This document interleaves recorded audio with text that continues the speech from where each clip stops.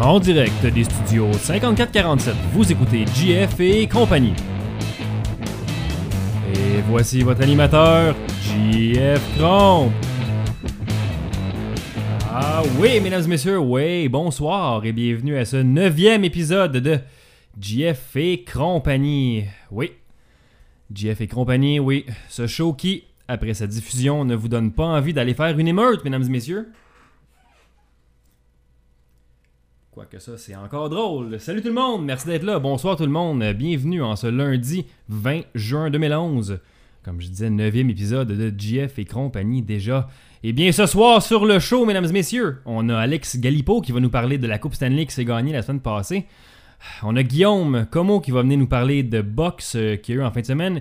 Et en dernier bloc, qui s'est rajouté à la dernière minute, on a Samy Bessette qui va venir nous parler de quelque chose qui s'est passé à l'Université de Sherbrooke là, concernant un vote qui s'est été fait au CA. Plus de détails vers la fin de l'émission avec Samy.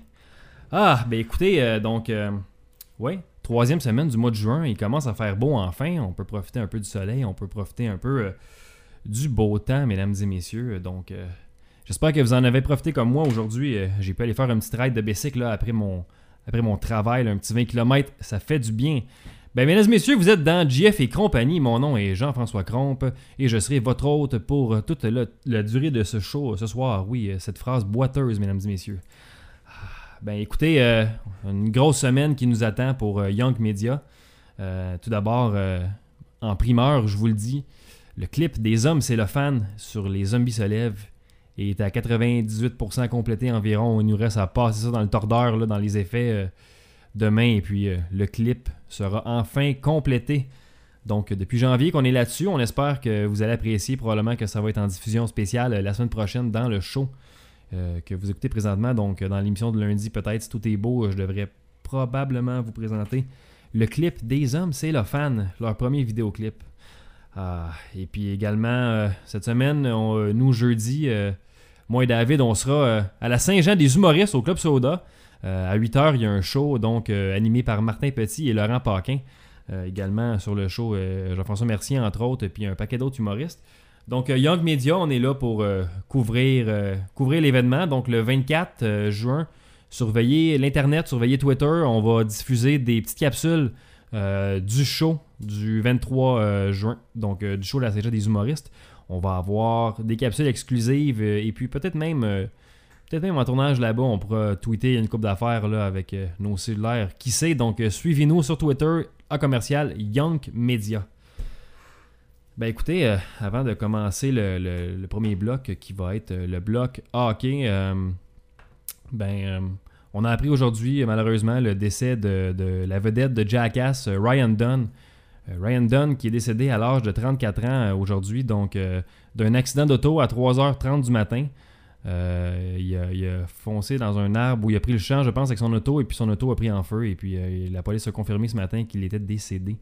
Ben écoutez, c'est assez bizarre parce que ce qui est vraiment bizarre, c'est qu'il a tweeté une photo de lui avec ses amis dans un bar assez avancé en boisson, là, selon la photo. Là. Mais en tout cas, à peu près 10 minutes avant que l'accident soit arrivé, donc c'est assez spécial. C'est très, très, très spécial comme événement, ça. Quelqu'un qui tweet quelques secondes avant sa mort, là, donc... écoutez, je trouve ça un peu bizarre également, là, peut-être pas bizarre, mais sans vouloir faire des blagues là-dessus, mais c'est assez ironique pour un gars qui a été connu pour s'être rentré à une voiture dans le péteux dans le premier film de Jackass, de mourir d'un accident de voiture. Ouais. Ben écoutez, c'est sûr que c'est un peu ironique, là, comme je dis, tu gagnes ta vie comme cascadeur et puis tu finis dans un bête accident de voiture, c'est vraiment, vraiment dommage. Et bien, écoutez, Ryan Dunn, donc 34 ans, mais je suis pas surpris que ça soit... en fait, je suis surpris qu'il soit pas arrivé un mort avant ça. Donc, avec Jackass, ça me surprend pas que quelqu'un se soit blessé plus que ça avant. Écoutez, c'est le premier des Jackass à partir. Moi, là, j'ai juste pas hâte, là, mais je me demande ça va être qui le prochain. Donc, en tout cas, on verra. Donc, Ryan Dunn décédé aujourd'hui. Et bien, sur ça, on va passer... Ben, je m'en allais dire un moment plus heureux en parlant de hockey, mais malheureusement, non, parce que les Bruins de Boston, pour ceux qui ne le savent pas, ont gagné la Coupe Stanley, donc ce n'est pas un moment plus heureux. Mais on va en parler quand même avec notre analyste de hockey, Alex Galipeau, et mystère et boule de gomme. Aujourd'hui, mesdames et messieurs, je vous ai dit que le show était en constante évolution. Eh bien, aujourd'hui, on a un thème pour Alex. Donc, voici maintenant la chronique hockey avec Alex Galipeau.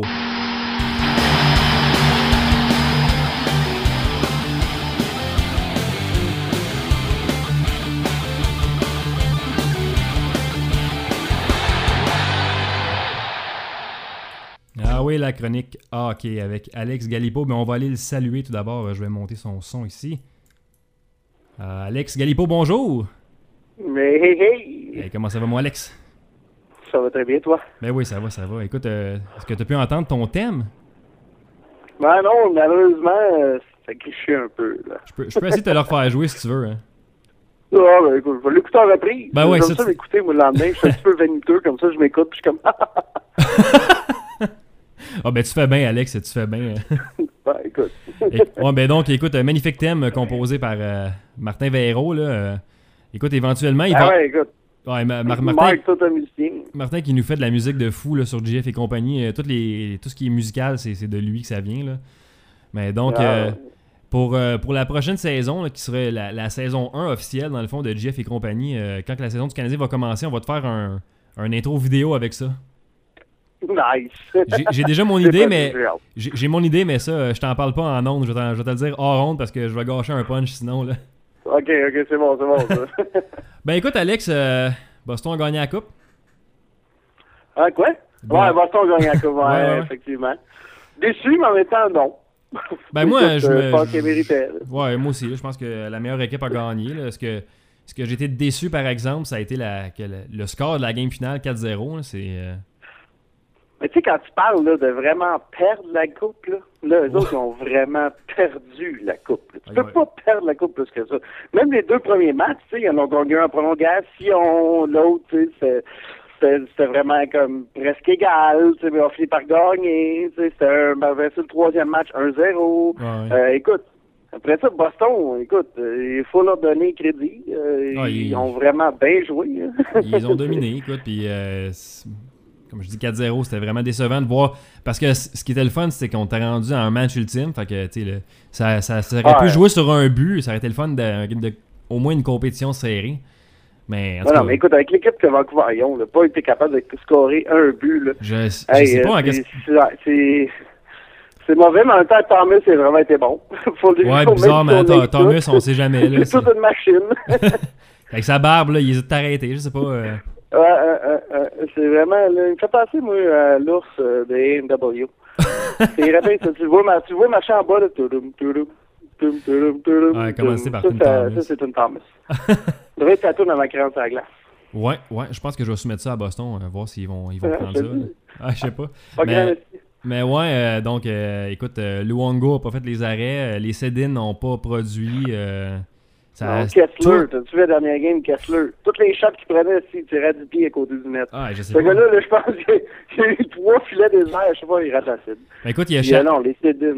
Les Sedin, je sais pas. Concernant les Sedin, il y a Sharrock, j'ai vu une entrevue le lendemain qui disait que leur stratégie, dans le fond, c'était que les deux Sedin ne puissent pas se voir sur la glace. Puis c'est de même qu'ils ont bloqué parce qu'ils se voyaient jamais, ils étaient pas capables de faire de jeu ensemble parce qu'ils se voyaient pas. Là. Mais c'est vrai que si tu regardes Chara, il était tout le temps en train de couvrir un des Sedin. Puis il y en a dans le dernier match, surtout celui-là qu'on a vu beaucoup, plus que dans l'autre match, là, c'était plus évident que toutes les passes que Henrik essaie de faire Daniel Henrik, Chara était tout le temps en train de l'intercepter. Ouais. Avec son petit long bâton de sa pied. Puis non, ça a bien fonctionné, mais et tout, man, il était magané, les Sedin. Toute l'équipe de Vancouver était maganée. Ils ont brassé pas mal. Là. Et tout après les jeux, là, les petits cross-checks de Chara des côtes, même tu voyais ça après les jeux sur les Sedin, ils tombaient tout à terre. Mais le pire, c'est que personne ne fait rien. Je pense que, tu sais, une équipe qui perd la Coupe Stanley, c'est ça. Tes meilleurs joueurs se font frapper, tu fais rien. Tu sais, aucune, tu sais, pas de passion, tu sais, comme on dit, le caractère, là, il n'y en avait pas, là, tu sais. Il n'y a pas personne qui avait juste Burroughs qui a du caractère, puis Lapierre, mais Chris, Lapierre, là, encore, il y avait de la passion, mais limitée, là, tu sais. Bon, mais parce qu'il joue le troisième trio, là. Ben, Ouais, il y a ça aussi. Il essayait, quand il était là, il essayait, tu sais, avec Higgins, là, c'est un des trios, moi, j'ai plus aimé. Il avait de la vitesse, puis il essayait des affaires. Ben, justement, là, t'es en finale de coupe. T'es en finale de coupe, c'est ton troisième trio qui n'est pas supposé te produire le plus, là. C'est. Ouais, c'est vrai. Sauf que le Canadien a gagné en 93, c'est le troisième trio. Ah, mais il y a ça.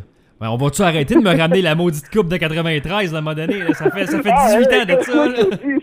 C'est un exemple d'un troisième trio qui fait gagner la coupe, ouais, qui est utile. Tu sais, mais le troisième trio de Boston, c'est utile. Là, quand eux autres sont capables de scorer, écoute, ça donne un gros avantage. Effectivement. Puis, ben écoute, après ça, je sais pas si tu as vu avant la game, ils ont montré, il y avait je pense qu'il y avait 100 000 personnes qui étaient dehors dans les rues qui regardaient le match, un écran géant.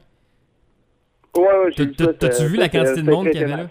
Il y avait du monde là, puis ça a l'air qu'à 3-4-0, ils ont commencé à lancer des bières dans l'écran que la ville avait mis pour eux autres. Là. Ah ouais, le match était... Tout quand le match a fini, il y avait déjà de la fumée dans les rues, le monde. Ah, ça, puis je m'en allais dire... Ça n'a pas été long que ça a commencé. Je m'en allais dire, ça en est suivi une émeute assez violente, merci. Rarement vu une émeute dans cette ampleur-là pour une game de hockey. Là.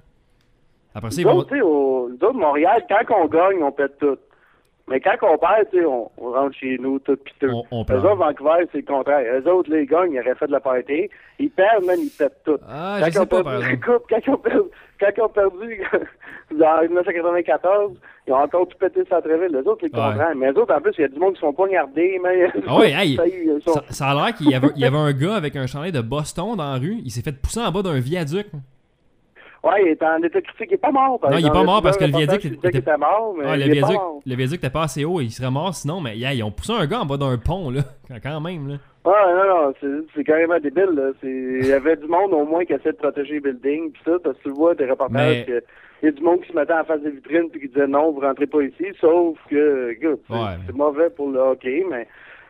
En même temps, je dis Montréal, on veut pas chialer là-dessus parce que nous autres, on pète tout et tout quand on gagne, les autres pètent tout quand ils perdent.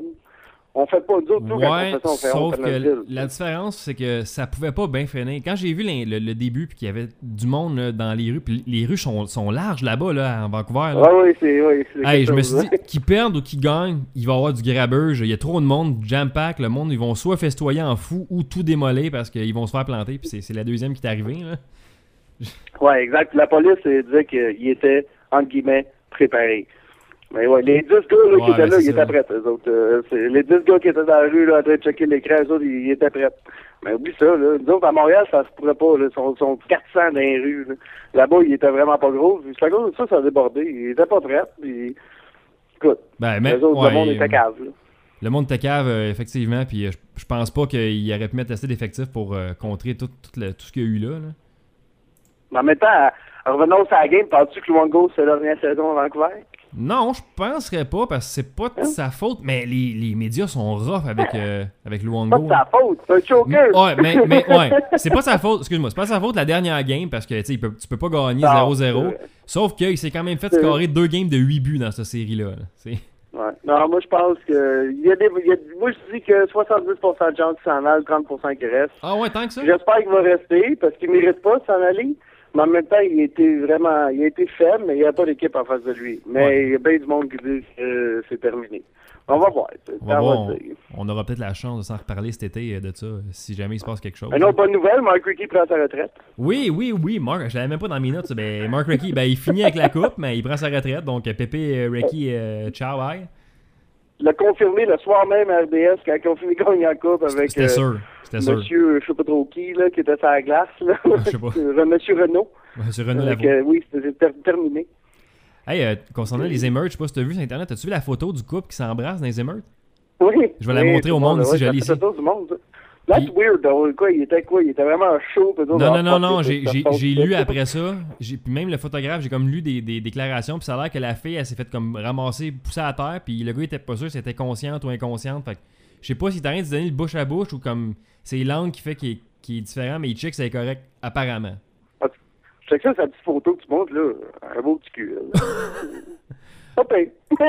Ben oui, ben. Fait la ma face. C'est correct. Ouais, en plein émeute, comme oh, that's nice. Exact. T'as pris ma shot, there's my chance. Ben écoute, on va continuer, Alex, dans les bonnes nouvelles du hockey après la retraite de Recchi. Benoît Brunet, out. Oui, effectivement. RDS a finalement écouté les fans, puis donc Benoît Brunet ne sera plus commentateur. Il va être encore à RDS, il va être là entre les périodes. Puis à Hockey 360, ouais, ça, il sera juste plus sa passerelle avec Pierre. Je pense que c'est mieux, c'est plus sa place qu'être là avec. Probablement, ouais. Puis, avec Alain Craig, tout ça entre les périodes et tout. Ouais, Donc, je pense que c'est une décision à deux sens. Je pense qu'RDS, on dit, écoute, la maîtrise de la langue française n'est pas assez bonne, puis tout le monde se plaignait. L'office de la langue française, tout le monde se plaignait que son français n'était pas bon. Ouais, l'office. Plus lui, je pense qu'il était tanné. Ouais, ben lui tu sais, il a dit que c'était sa décision à lui de comme quitter. Ben, ça me surprend pas, parce que, gars, écoute, tu fais de hockey, t'es loin de ta famille, puis là, c'est pareil comme si tu étais encore joueur de hockey, parce qu'à chaque soir, t'es parti sur la route. Mais non, je me trompe, je pense qu'il a dit que c'était pas sa décision, justement, mais qu'il l'a accepté super bien, puis que, justement, il était content de ne plus avoir à voyager, puis à se promener. Ben, s'il a dit ça, c'est parce que vraiment, c'est à cause de sa maîtrise de la langue française. Probablement. Il n'y a aucune autre raison. RDS, c'est pour ça. Marc Denis, il parle beaucoup mieux français, il est plus... Il est beaucoup plus posé, comme je pourrais dire. Ouais. Il est beaucoup mieux. Ouais, bon, lui. Moi, j'aurais pu jouer Bouchard, mais je m'aurais ennuyé de ses gestuels de main. Ouais, puis de sa coupe de cheveux dans le vent. Ouais. Là. On aurait juste vu un petit 5 minutes avant le match, tu sais, avec ses mains. Puis... Ouais. Moi, là, je sais quand on est en pause. Quand je suis au centre belle, j'écoute la game de hockey, je sais qu'on a une pause publicitaire quand je vois Joël en train de parler en avant. Ouais. Tu vois ses mains juste bouger, tu dis, OK, il y a une annonce. Ben écoute, dernière petite nouvelle avant de conclure la saison 2010-2011 de la Ligue nationale de hockey. On a eu 2 signatures qui ont été officialisées cette semaine. On a Weber qui a signé, puis on a Pacioretty qui a signé également. Ouais, Weber, OK. C'est correct. Weber, il est jeune encore, puis il a du potentiel. C'est juste que je trouve que ça prend vraiment beaucoup de temps à se développer. On n'y a pas vraiment donné de chance non plus. Il y a ça, là. Mais... Pacioretty, ça, c'était sûr. Là. Voyons. Même pas de question. Là. C'est devenu comme le héros de la ville après qu'il s'est fait rentrer dedans. Là. Fait que, on l'aime tout. C'est Moto, je l'aime. Puis tu vois qu'il y a de la drive. Puis s'il continue comme qui, ça va être un assez bon joueur. Puis la grosse question dans ça, c'est il va-tu avoir des séquelles psychologiques de son coup de Chara? Il va-tu être plus peureux? Il va-tu... T'en as qui reviennent qui sont un peu plus peureux. T'en as qui reviennent comme Patrice Bergeron qui ont 0 séquelles. Puis... Richard Zetnik, lui, il était plus capable de jouer après. Il y a ça. Ouais, mais c'est parce que le coup est pas pareil. Zetnik, il a reçu comme une close line, un coup de corde à linge quasiment en milieu de la glace. Pacioretty, c'est pas pareil. Je sais pas. Mais après ça, il était plus capable d'aller devant le filet, puis c'était tout le temps une main sur le bâton. Une main sur le bâton. Ouais, moi, je parlais du game, je criais tout le temps 2 mains sur le bâton. Ouais, moi aussi. Je me souviens de cette belle époque. Mais je trouve qu'on va voir, ça dépend tout du caractère du joueur, ça. Je pense pas que Pacioretty, cette année, je pense qu'il va montrer vraiment du caractère. Ouais. Puis je pense pas que ça va l'affecter. Je pense qu'il va être aussi fonceur qu'il l'est, sauf que le temps va le dire. On peut pas le savoir. C'est pareil comme Crosby, là, que 4 commotions cérébrales supposément par Mario Tremblay en 4 ans. Ouais, il va souvenir, il était à un hit away pour manquer sa carrière. Si, mettons, là, il était à un coup à la tête avant de plus pouvoir jouer au hockey, il va-tu vraiment jouer pareil? Ouais, je sais pas, mais... C'est ça. Mais tu sais, dans la saison, Crosby, à un moment donné, il était comme sur le bord de revenir, puis là, ça a l'air qu'il revient plus, là, tout d'un coup, là, puis... Mais il est pas capable, il est tout le temps étourdi. Ouais, ben c'est ça, mais... Puis quand il a mangé un coup de coude, là, en arrière de la tête pendant le Winter Classic, là, au volant, quand tu regardes 24/7 à HBO, là, je sais pas, beaucoup de monde qui ont vu cette émission-là, mais tu le vois, tu manges le coup, puis après ça, entre la deuxième et la troisième, il est là, mais tu vois qu'il a mal, mais il retourne jouer. Mais là, c'est une commotion cérébrale. C'est ça. On va voir avec le temps, ça, mais c'est encore là, je dis pas que Mario Tremblay a raison ou tard, là, c'est des oui-dire, là. Ouais, mais... Sauf que, si c'est ça, là, tu le risques même pas, ce joueur-là, qui est l'un des meilleurs joueurs, qui est le meilleur joueur au monde, je suis pas mal sûr qu'il va changer sa façon de jouer. Ou sinon, ça va être un Pat Lafontaine, ou Eric Lindros, whatever, là. Lindros, c'est un autre cas, là, mais... mais tu sais, là, je le dis, mais ça ne pas vraiment, là. Lindros, là. Ben écoute, Alex, je pense que ça couvre les activités de la Ligue nationale. Je sais pas si tu avais quelque chose que j'ai pas pensé de te parler. Non, t'as pas mal tout fait le tour des sujets, tu t'es bien informé. J'avais une belle feuille, j'étais bien prêt. T'as passé à travers mes notes. Ouais, c'est bon, ça. Ben écoute, on se reparlera peut-être dans la période des transactions là, ou dans le repêchage, c'est le coin intéressant. Ouais, ben le 30 juin, ça va être... c'est le 30? Dans ce coin-là, là, ça va être le repêchage. On pourra se parler un peu. Voir que ça a de l'air, puis après ça va être le camp des recrues au mois de septembre. Ouais, le 30, c'est un jeudi. Octobre, là, que là, ça va être peut-être le fun. Ouais, ben sinon, comme je te dis, on va recommencer l'autre saison. On va couvrir les activités du Canadien là, en plus en détail, puis la Ligue nationale en général, mais surtout le Canadien, on va couvrir et argumenter sur le CH. Ben ouais, on emmènera M. Minoui, t'as demandé, on fera un petit panel à 3. Ouais, mais je suis en train de penser, peut-être à un moment donné, le vendredi ou je sais pas quoi, là, peut-être de se faire un genre d'antichambre, là, mais à 3 ou à 4 personnes. Là. Exactement, ça serait pas le fun de prendre tout le monde s'estiner là en groupe. Là. Ben ouais, ça serait la cacophonie tu déjà feras Jean Pagé, là, tu feras Jean Pagé, là, les gars. Ouais, c'est ça, tu sais, déjà qu'à 2, on se parle par-dessus, imagine à 3-4 là, en même temps sur le chat, comment que ça serait l'enfer. Ouais, un petit timing, c'est parfait ça. C'est même ça devrait être parler de hockey. On se parle tout le temps par-dessus, mais quand ta famille. C'est vrai. Ça changera pas parce qu'on est à TV, là. Effectivement. Ben Alex, merci beaucoup d'avoir été là ce soir et puis on se reparle dans un prochain épisode pour le hockey. On se reparle bientôt. Yes, à la prochaine. Ciao. Ciao, buddy. Alors, mesdames et messieurs, c'était Alex Galipo, donc Draven SS sur Twitter. Ben, on va aller faire une petite pause musicale. On va aller en bloc musical, ouais. Et puis après ça, on va parler avec Guillaume Como, donc Ecclesio sur Twitter, qui veut nous parler de boxe et de UFC. Apparemment, il y a eu des événements en fin de semaine et puis c'était pas très bon. Donc, je pense qu'il est fâché puis il veut nous en parler. Mais donc, on va aller écouter du Bebit, mesdames et messieurs. On va aller écouter, ça sera pas long, de Bebit. Et on revient après avec Guillaume. Restez là, mesdames et messieurs. Vous êtes dans JF et compagnie. Le temps me part pas, ça va bien. Ce sera pas long, ce sera pas long, ce sera pas long, avant que ce soit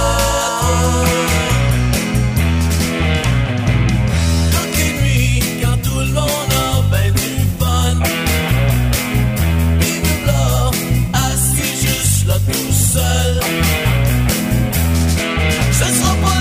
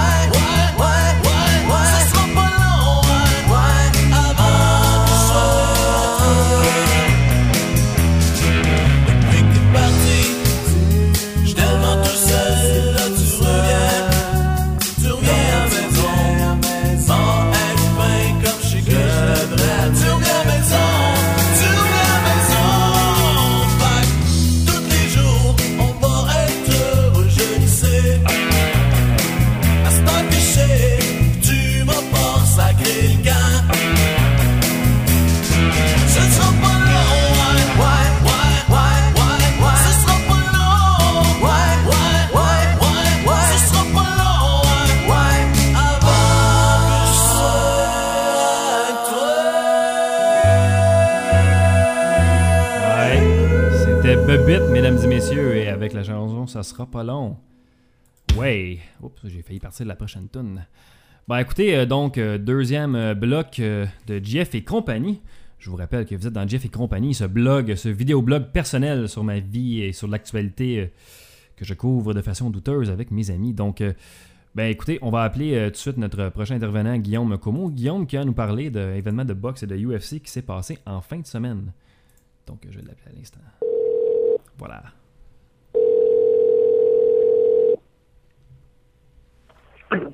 Ouais. Guillaume Como. Oui. Salut, vous êtes dans JF et compagnie. Oui, bonsoir. Bonsoir. Donc, Guillaume, écoute, tu m'as demandé de t'appeler pour un petit 5 minutes parce que il y a eu des événements qui étaient un peu poches en fin de semaine côté boxe. Ah, c'est pourri, hein? J'ai le goût de tout casser. Qu'est-ce qui s'est passé? Qu'est-ce qu'il y a eu comme événement en fin de semaine? Du côté de la boxe, c'était merveilleux, là. Je vais y revenir, parce que c'est plus positif. C'est comme ça que je vais être plus positif pour le reste de la chronique. OK. Mais du côté MMA, c'est un petit gros temps de marde, sérieux. OK. La plupart des amateurs vont savoir que je ne me rappelle plus exactement quand, parce que j'ai eu une coupe de petits verres de rhum, c'est que ma mémoire est un peu folie. C'est correct, on comprend mais ça.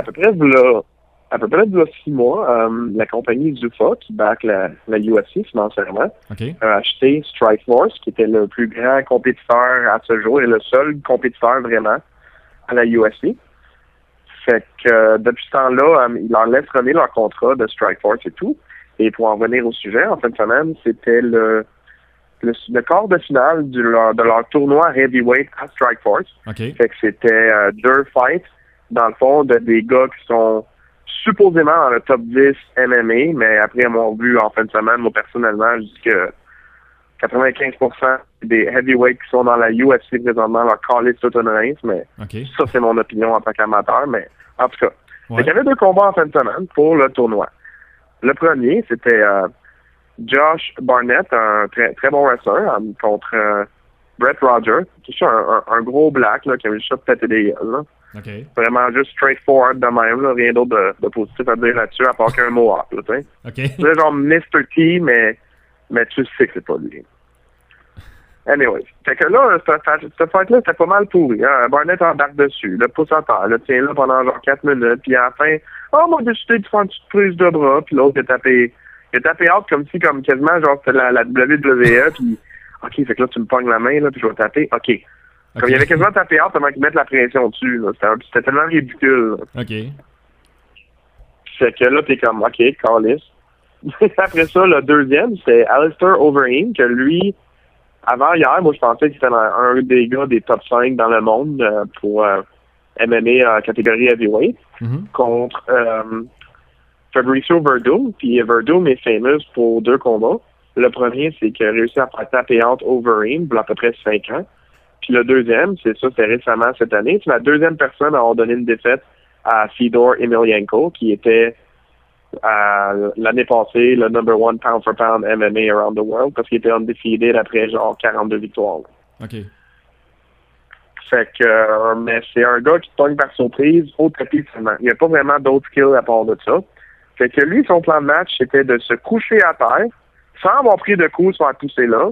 OK. Puis de prier l'autre gars pour venir se coucher dessus. OK. Et c'est pas de blague. Tu peux pas juste donner un coup de pied dans la face, l'autre, au pire? Non, mais c'est comme... À un moment donné, il a essayé comme d'y aller pour le takedown. Ouais. Puis là, l'autre gars, il est comme méga plus massif. Tu sais, il y en a un qui est quasiment 7 pieds, puis l'autre, il est plus en lignée genre 6 pieds 3, là, tu sais. Fait que l'autre, dès qu'il arrive le takedown, il fait juste le garrocher à terre. Puis t'as un côté, un gros mismatch physique d'un gars qui a pas assez de cœur pour prendre une chance puis finir la lopette qui est devant lui. Puis t'as la lopette qui est devant lui, qui est tellement stupide ancré dans son plan de match, puis il se couche à terre, mais quand il est debout, à cause que l'autre il est trop lent puis il est trop fif, il continuait à le frapper, mais dans le fond, il manquait pas, mais il gagnait sur toutes les cartes, mais lui, il se couchait à terre. Okay. Fait que ça, il a coûté le combat par décision dans une des affaires les plus laides que j'ai vues. C'est le genre de situation que je dirais, maintenant, je convaincrais un de mes amis de dire, hey man, écoute, la MMA, c'est vraiment, vraiment hot. Puis là, il me répondrait, c'est juste 2 gars qui se regardent tout le long, puis qui se couchent à terre, puis qui font vraiment rien. Puis je dirais, ben non, arrête, là, c'est pas de même, là, t'as une mauvaise opinion. Puis là, il écouterait ça. Puis là, il me rappellerait, il me disait, ben là, c'est sérieux, tu me niaises-tu? puis si j'aurais pas d'argument, j'aurais 0 argument. Ouais. C'était des calls, ça.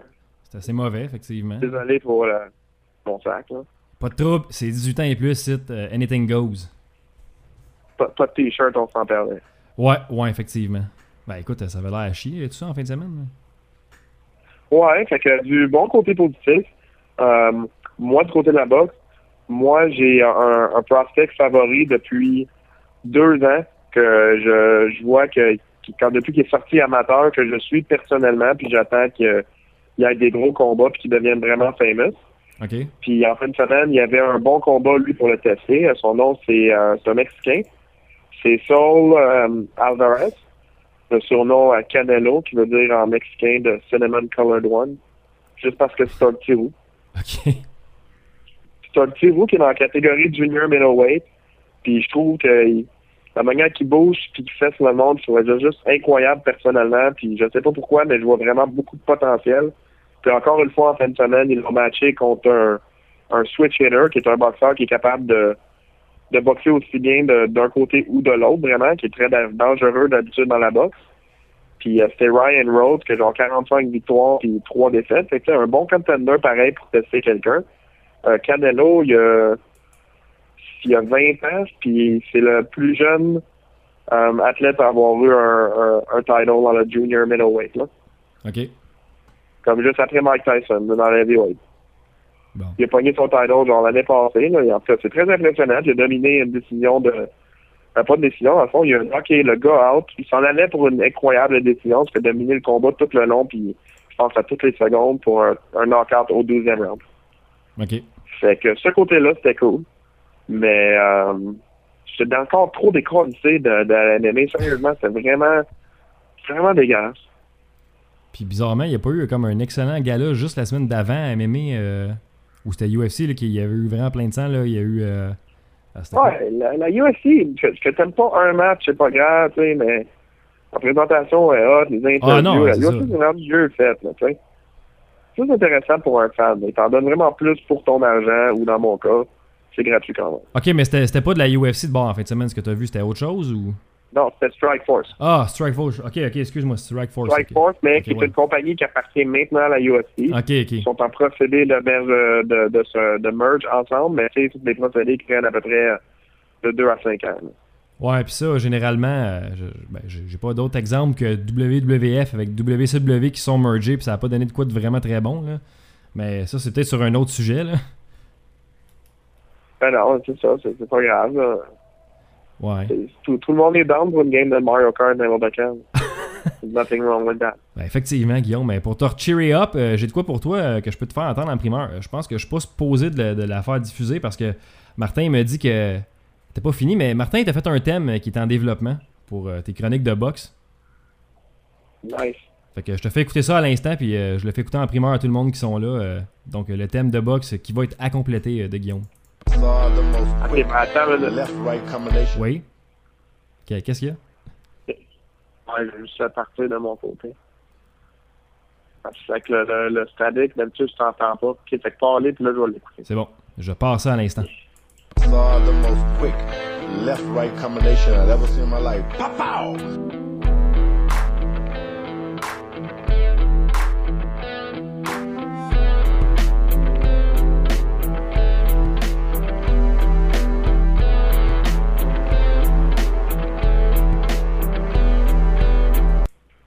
Ah, et donc, thème musical pour tes chroniques de boxe.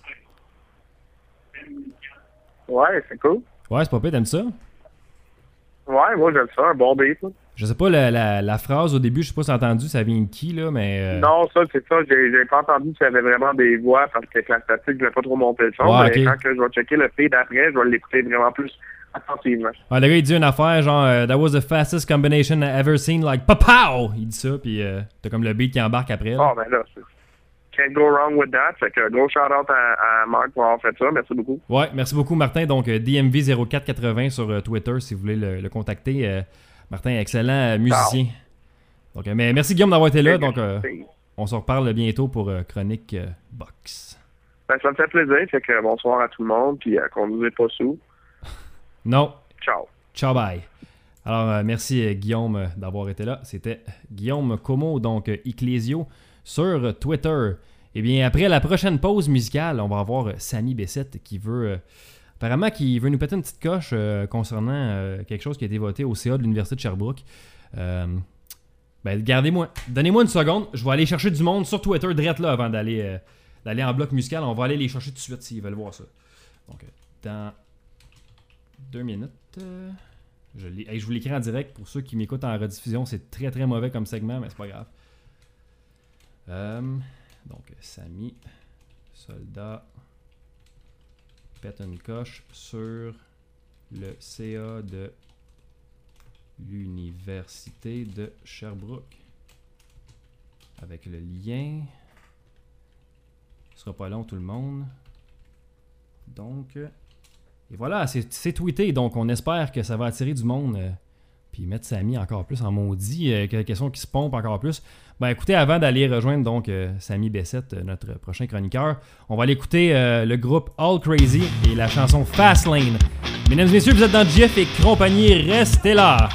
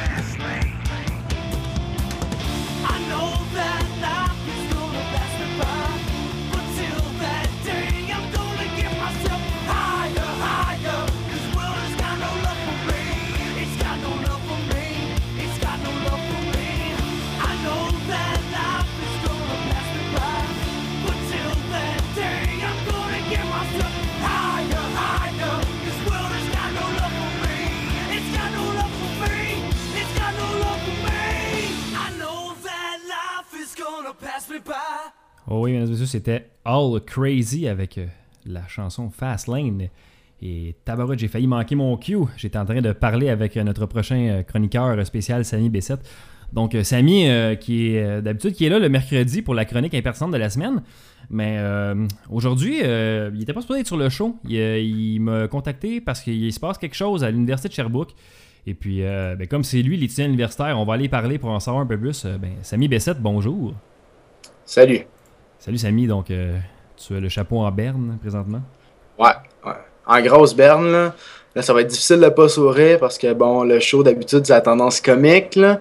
Mais je suis pas là pour rire du tout. Il se passe quelque chose, j'ai de la difficulté à dire que c'est grave, mais c'est certainement très, très sale, OK? OK.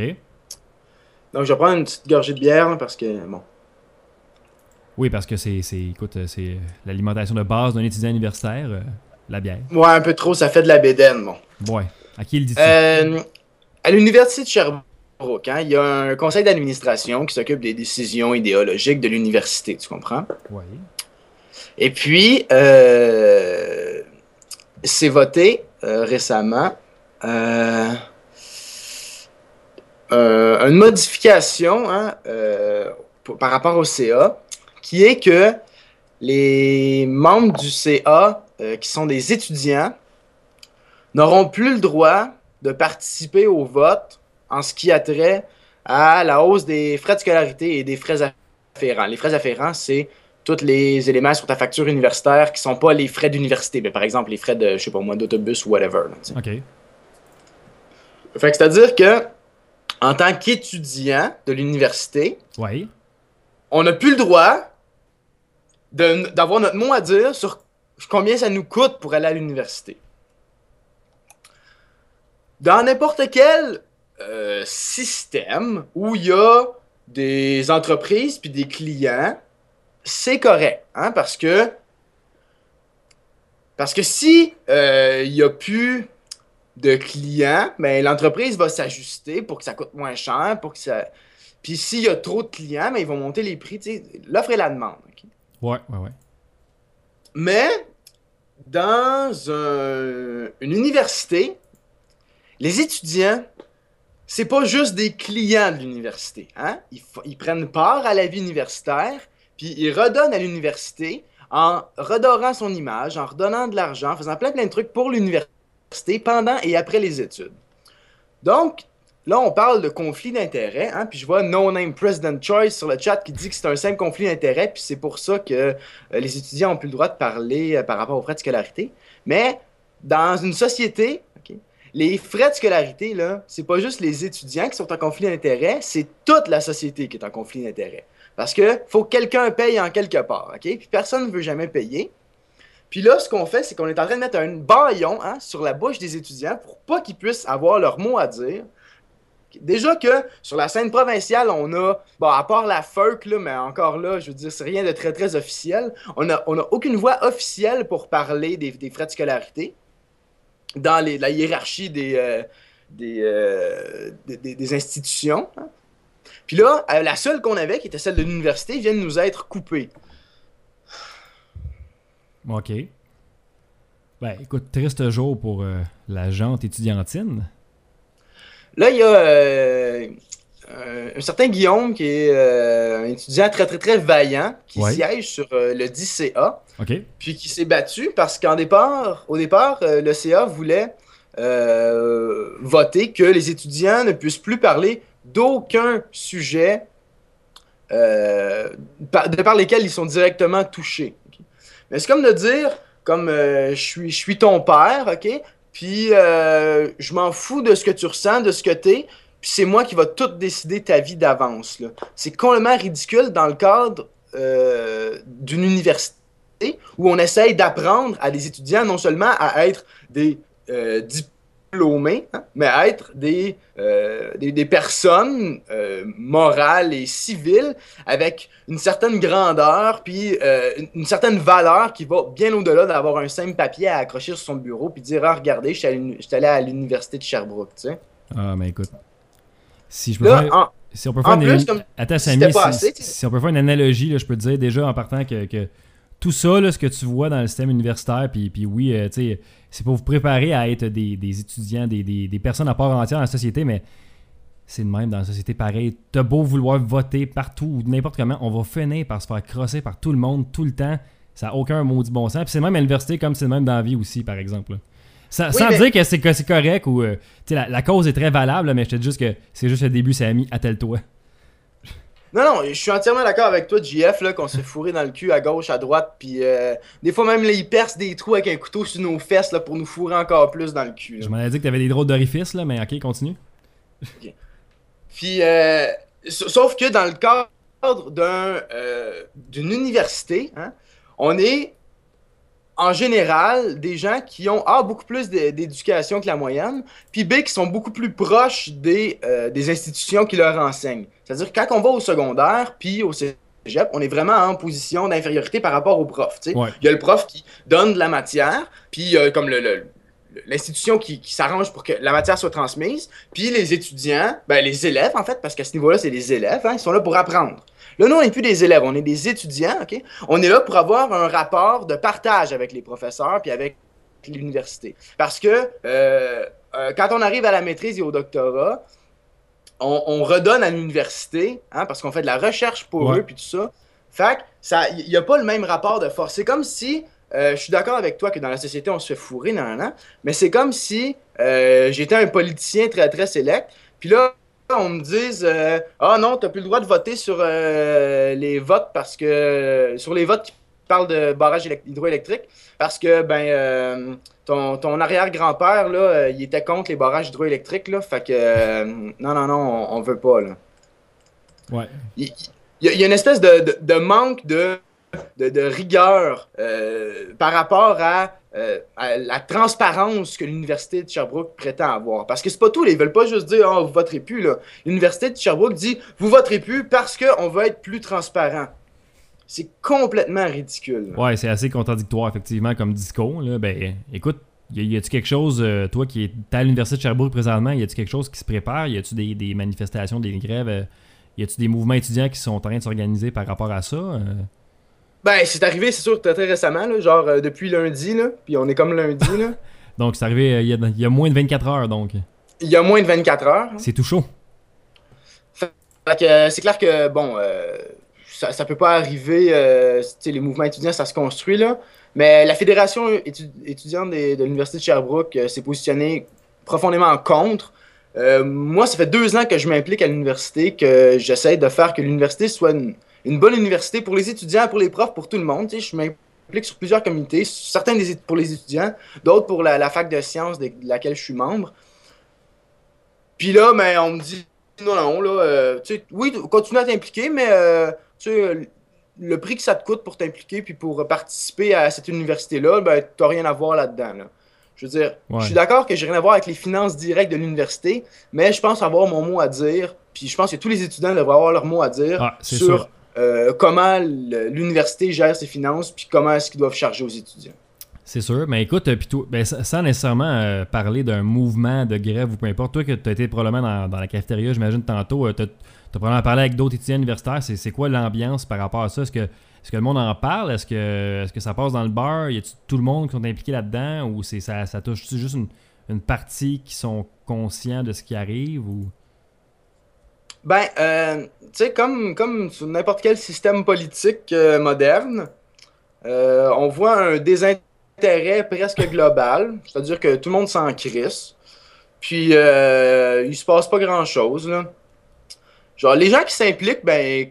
Comme les gens de Québec solidaire, ils continuent de crier puis de dire ça n'a pas de bon sens. Puis les gens qui s'impliquent pas, ben ils s'en foutent puis ils continuent à manger le petit lunch puis à dire mais on peut rien changer puis de toute façon on va se faire fourrer puis non. Fait qu'avec une attitude de loser, on peut pas aller bien loin. Hein. Non, mais t'es-tu mieux de manger ton lunch ou bien de lancer tes souliers là, tu sais, à un moment donné. Si on... En tout cas...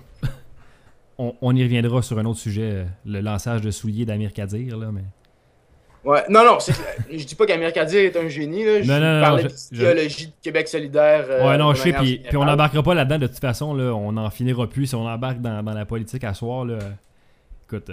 Ouais, surtout qu'il y a plein de fédéralistes qui ont comme envahi ton petit chat, là. Ah ouais, je trouve ça vraiment le fun. Je peux même pas regarder le chat parce que j'ai ta face par-dessus mon chat présentement, là. Hey, écoute, si tu voyais les beaux messages qui sont écrits là, Seigneur. Je vais arrêter là, parce que sinon, là, je vais me mettre à crier et à insulter des gens. Ben ouais, ça serait pas... Je vais juste finir en disant que le slogan de l'Université de Sherbrooke depuis un certain temps, c'est la vie fait partie du programme.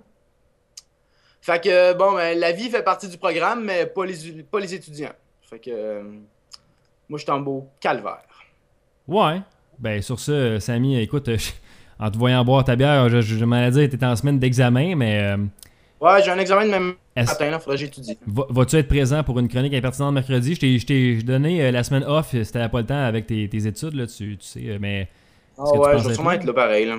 À la limite, là, comme je t'ai dit l'autre fois, je trouve le Skype et on dira, on parlera d'un peu n'importe quoi, là, étant donné que le show, c'est n'importe quoi. Comme dirait Marc Labrèche, j'aime un peu trop ma belle public là, pour m'en empêcher. Fait que je vais être là mercredi. Ben effectivement, il faut les satisfaire, cette belle public. Ben écoute, Samy Bessette, merci d'avoir été là pour ces informations sur l'Université de Sherbrooke.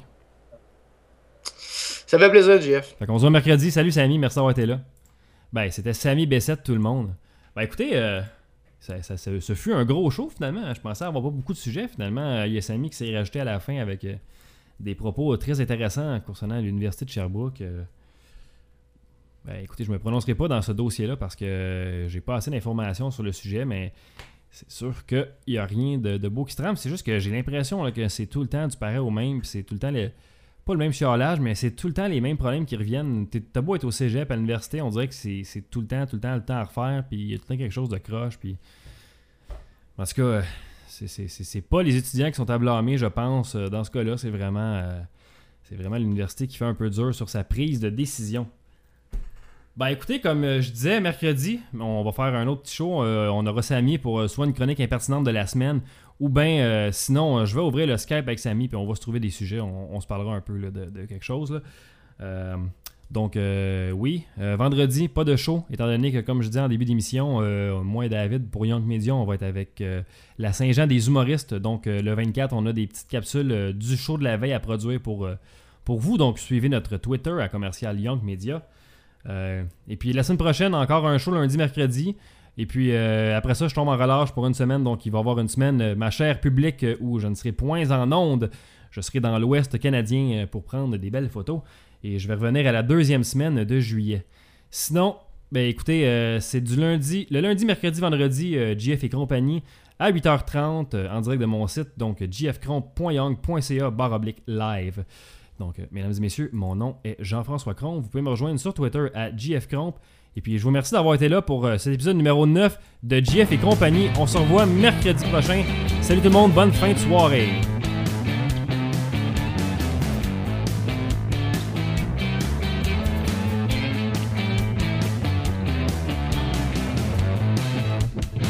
JF et compagnie était une présentation de Young Media.